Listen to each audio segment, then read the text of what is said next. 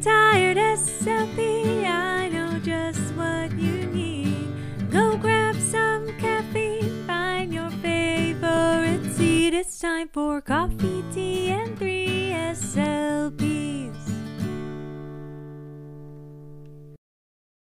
I think we should start with talking about what's your favorite way to take data, because I know my favorite way, and the way that I think shows just as much progress and is just as effective as every session data. But what do you guys like to do?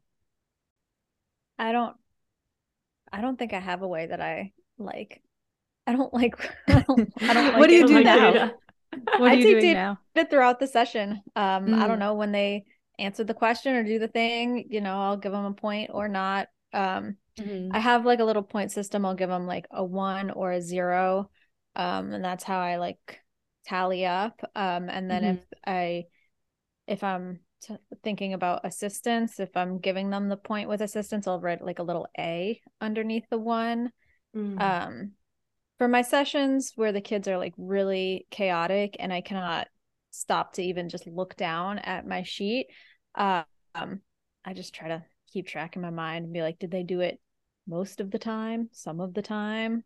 Mhm. Not really, and then I'll just kind of Mhm. make my data from there. But the thing of being in the school system is we have to track data of every single session, and we have to report on that data in percentages of every session. So Mhm. can't I can't kind of intermittently data collect because I have to do it every single session. Mhm. So yeah, I'm open to suggestions because I'm doing it in the middle of the session, or I'm just Mhm. kind of keeping it in my mind. And neither of those seem super effective. Mhm. Mhm. Mhm. Yeah, I think it depends on what I'm working on with the kid. Like for an artic kid who is stimulable for the sound, I would just try to get 100 trials, and I wouldn't even necessarily 100 correct productions.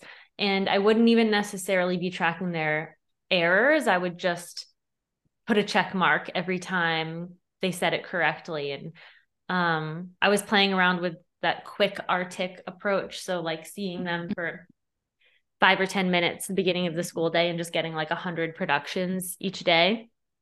So that's very different than if I'm working on a language goal. I think for language, like for sentence structure or syntax, um, I was taking data throughout the full session for a while, but then switched to some quick probes at the beginning of the session, or a very quick language sample.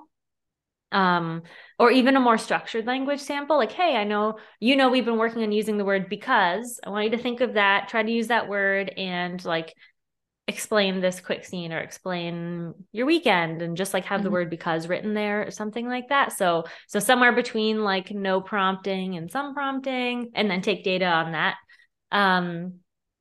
And then what I also would do is use for more like comprehension-y type goals, is get something directly from their classroom and then use that as my I don't know if probe assessment would be the right term, but use that as my gauge for how well they're accessing their curriculum, and provide pretty limited assistance the first time they go through it, and then just see what they can do independently, and then go through and help them with it.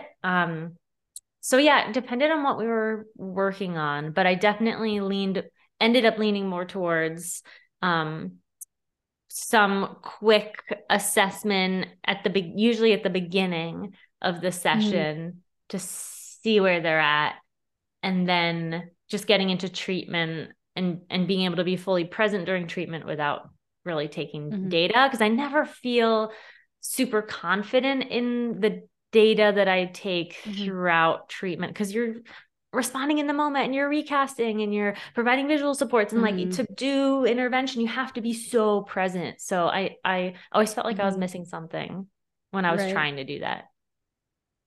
Right.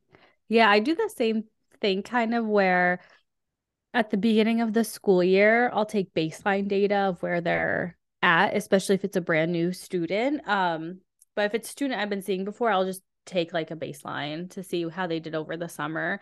And then I actually don't really take data throughout the session regularly, but what I do is when progress notes are about to be due or some sort of um what's the word? Report writing is about to happen.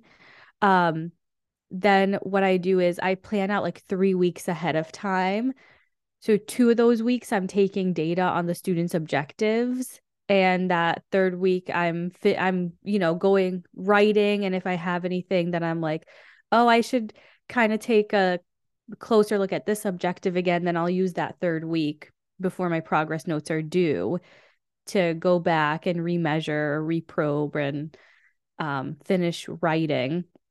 And I like that better because then all those other weeks, I'm not, unless it is articulation, I guess this is more for language and social goals.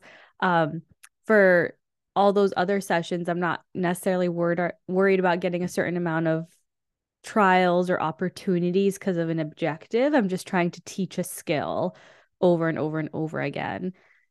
So I like that, honestly, and I think it's been really effective. The only thing that doesn't work for is articulation or speech sound disorders, I think. But I also the speech sound disorder realm, I think those are easier to take data on throughout the session because you either got it right or you didn't. Yeah, what I've been doing for my Arctic kids is because you're trying to get so many trials, I'm not going to do 100 data points. So what I like to do is split it up based on word. So if we have a word and we say the word 5 times each, I'll basically write like one data point for the word. So like out of the 5 times, did they say it, the sound in the word, like most of that, most of those 5 times? Did they say it about half, or did they not really get it when they were practicing that word? And then I'll kind of do one data point on that word. So if they said the word 5 times and got it most of those times, then I'll just give them a check. And then I'll tally up how many out of all of the words, how many checks, how many kind of, I'll do like a little squiggle, which means like 50%, or I'll do like a 0. And I'll tally that up. So I'm not tallying up 100 things. I'm tallying up the 10 words that we practiced. Does that make sense? Yeah, I actually really like that because then it sounds like that gives you a picture of how it's translating to their conversational speech almost.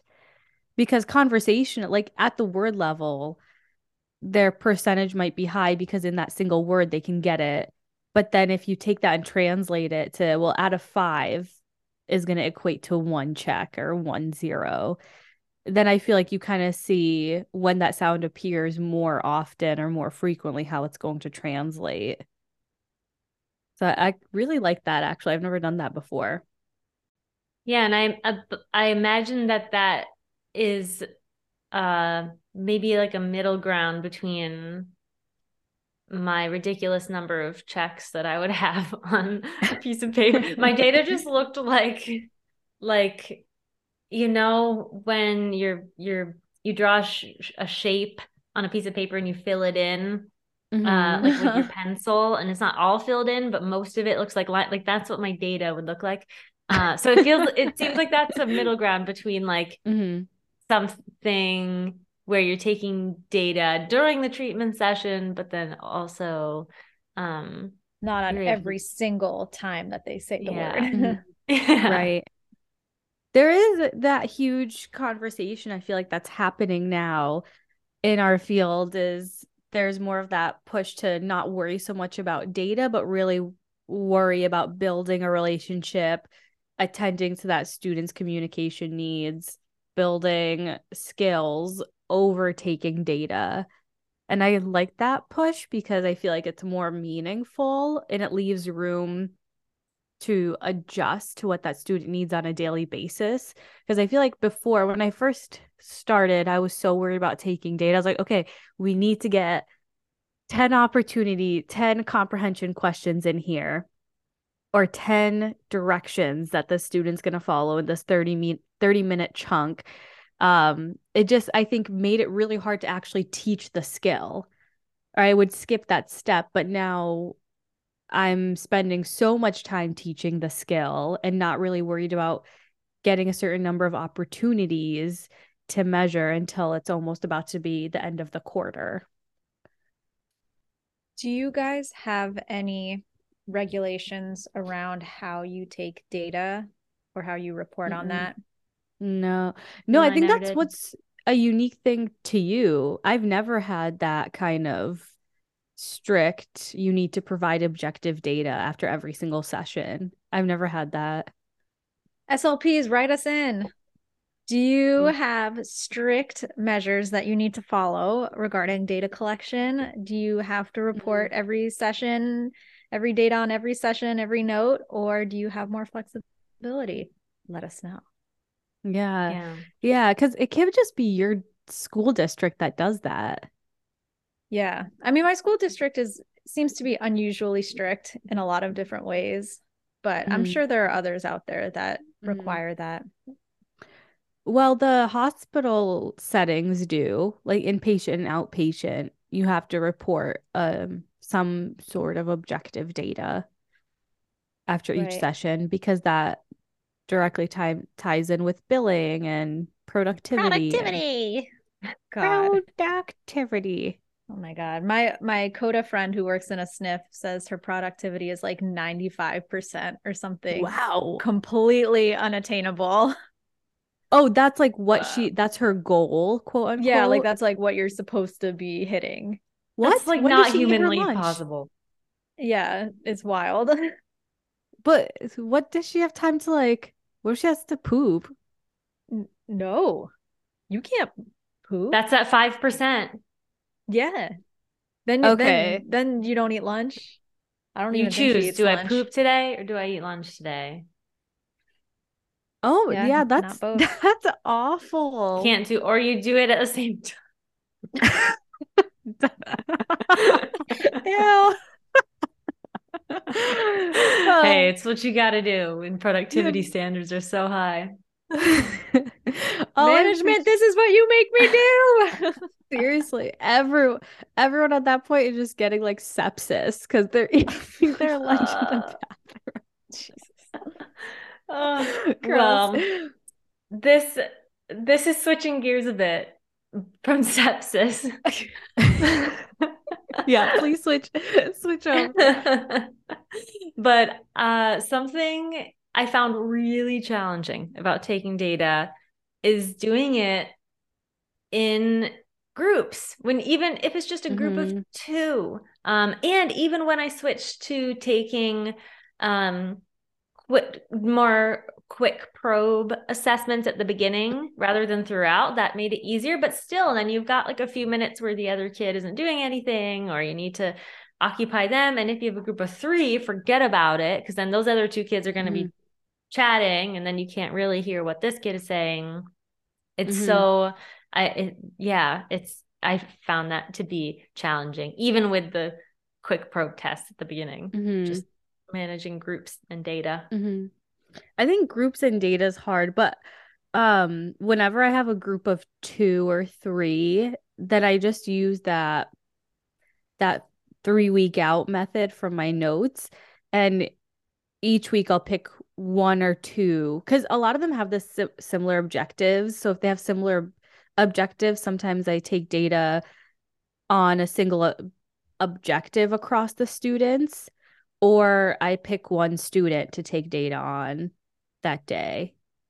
So, for example, a lot of my students have figurative language goals. So when I see that group, I'll say, okay, I'm going to just look at their figurative language skill for all 3 of them, and I'll take data that way. Or I'll say, okay, I'm going to take data on student 1 today on all their objectives.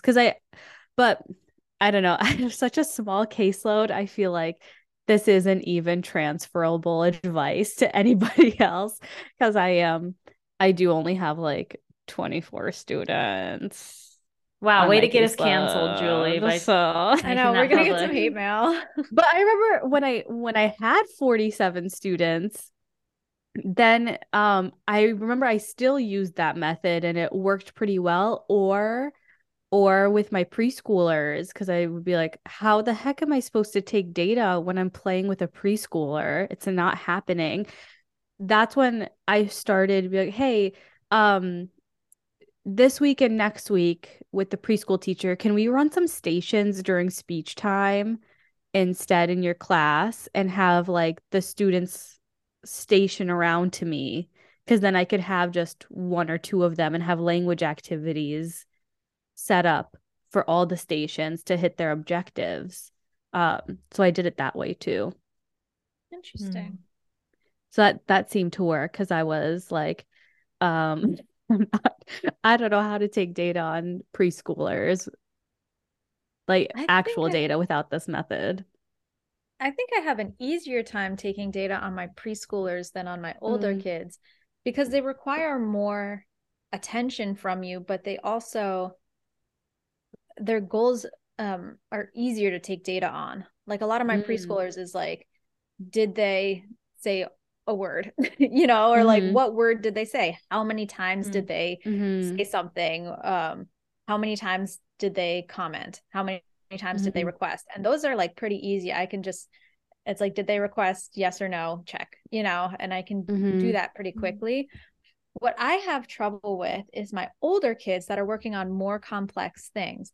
So, like, I have a fifth grader who's working on saying or writing a sentence with what is it, like a relative clause, like who or which or that, right?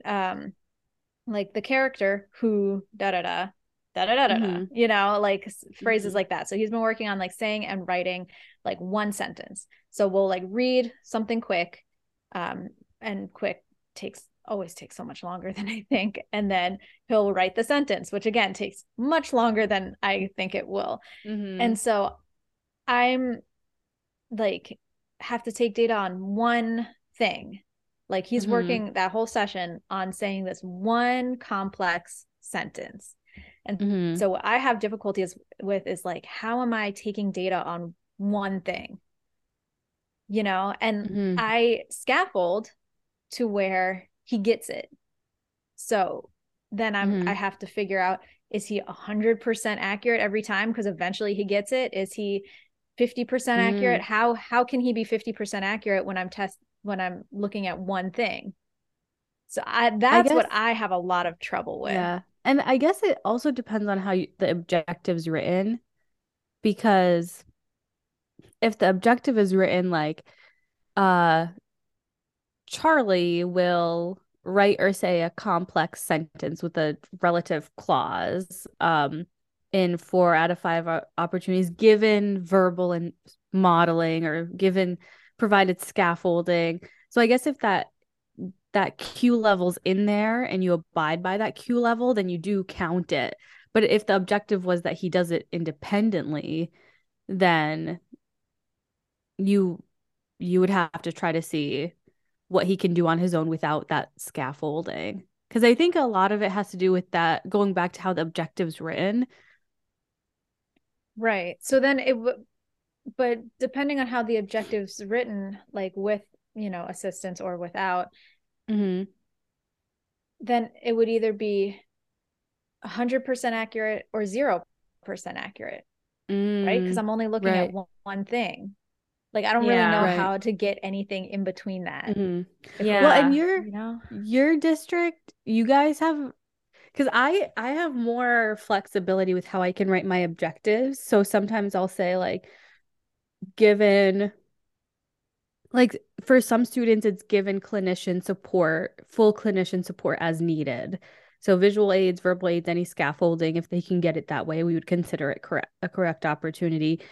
But then with some students, I really am trying to work them towards independence. So I'll say like, we'll do da da da da and yada yada yada opportunities Yeah, I don't know why I said it like That that. sounds really good. Given a single verbal prompt or an initial verbal reminder.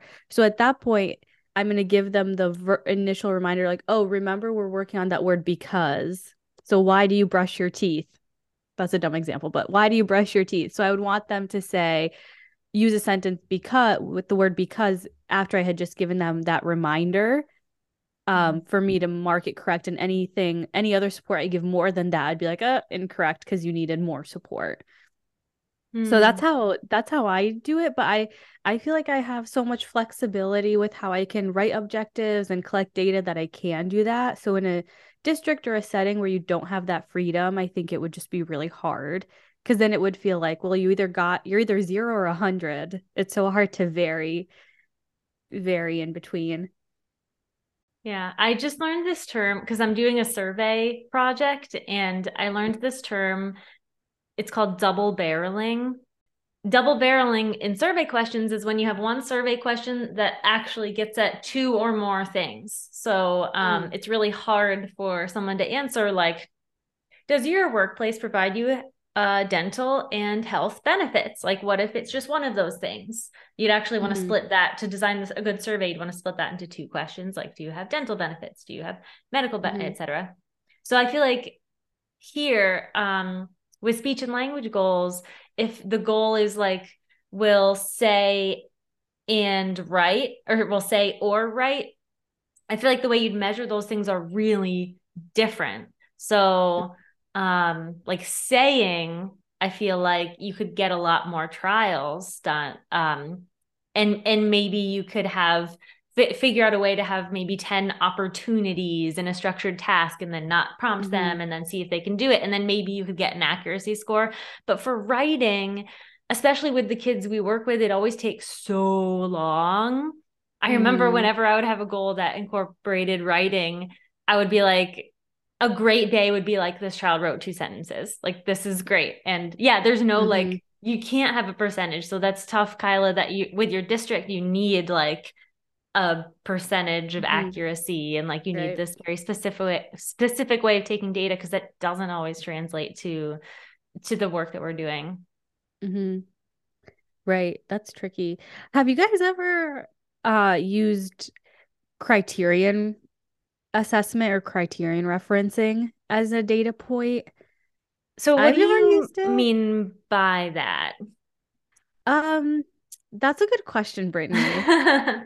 I don't think I actually know, and I think that's why I'm intimidated by it. But like essentially, if you have an objective or you write an objective that's like so and so will do boobity bop as evidenced by progress on a Boobity bop. criterion and a criterion referenced assessment given at the end of each quarter. So then I think you can either find something that would measure that skill or you create your own little like probe worksheet or probe activity and then you give that at the end of each quarter, you give that periodically and measure their progress on that specific measure. And I think there are things out there that you can use or you can create your own, but you're pretty much saying I'm not going to take data on this every single time I meet with the student or this client. What I'm going to do is just collect this data at the end of each progress note period and see if they made progress on this over time, on this one single activity over time. I feel like that sort of what teachers do with like quarterly benchmark testing. Yeah. I think it's the SLP version of that. Cool. But I've never exactly done it because I think I'm too intimidated by it for some reason. But I do see it like in objectives and my the SLP that I work with, she does it a lot for like social goals and she finds it really effective and has a good way to do it. So I think that's another option. Obviously, it wouldn't work for you, Kyla.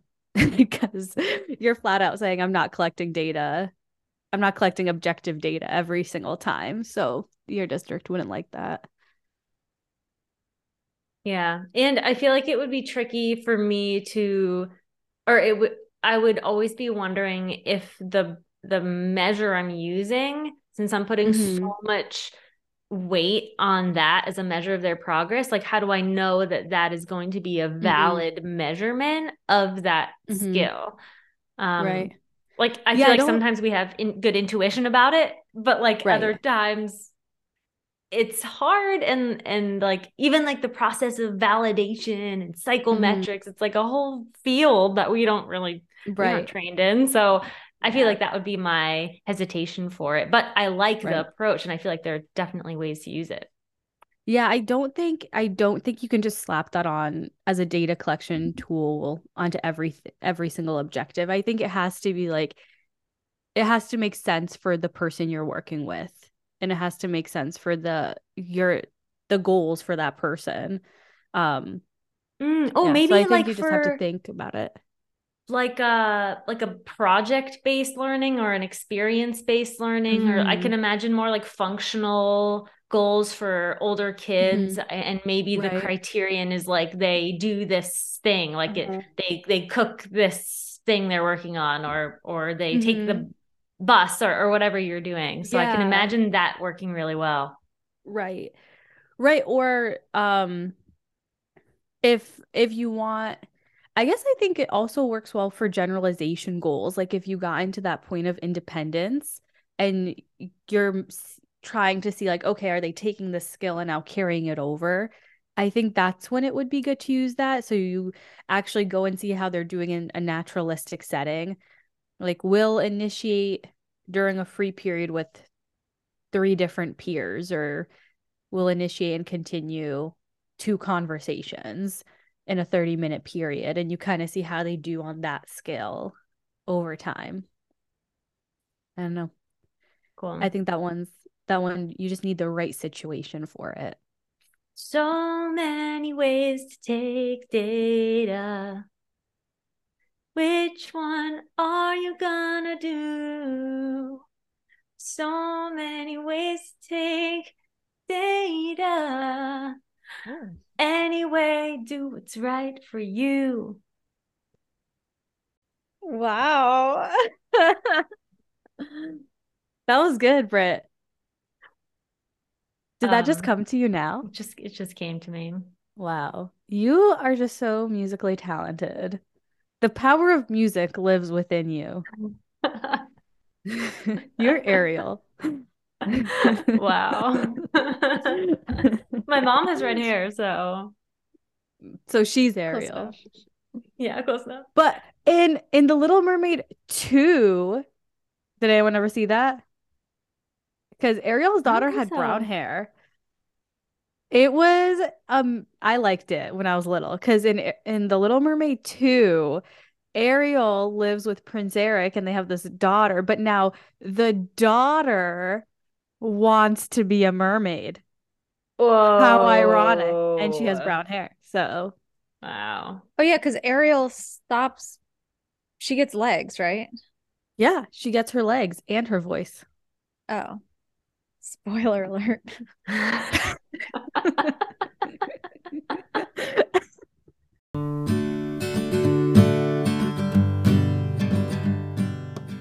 One more thing I wanted to mention, which is about Edith Strand's YouTube. This is a very specific thing I wanted to plug. So when I was a CF, I had a kid with apraxia, and I felt like I did not know what I was doing. And I found Edith Strand's modules on YouTube. She has all of these videos that you can watch where she talks you through start to finish how to assess and treat kids with CAS. And that's the first, well, I'm sure I heard it in grad school, but this was really the first time that I heard about probe testing when my brain had space to process it.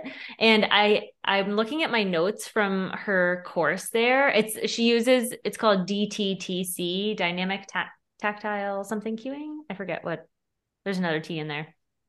But Yeah. But she said that, or this was the note that I had written down. She said, it's hard to take treatment data while working so hard to shape accuracy of movement, especially because in her DTTC approach, or in that approach, you're like cueing them to look at your mouth the whole time, and you can't really be like looking away.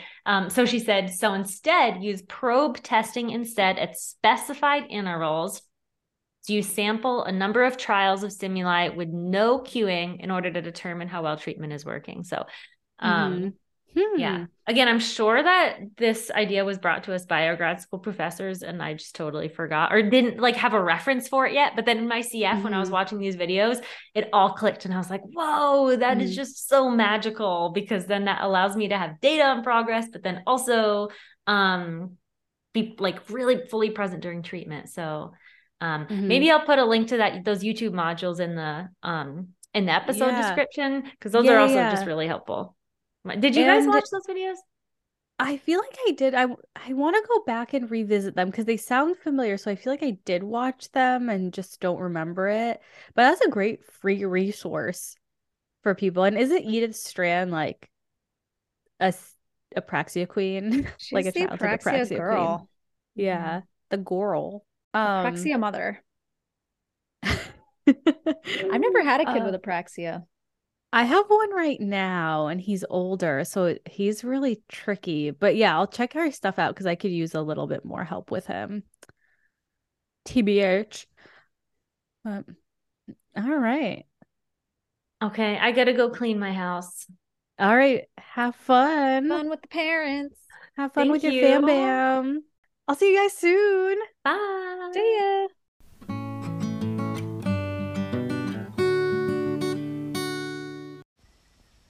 The views and information expressed on Coffee, Tea, and 3SLPs are solely host and guest opinions or based on clinical experiences. This is for entertainment purposes only.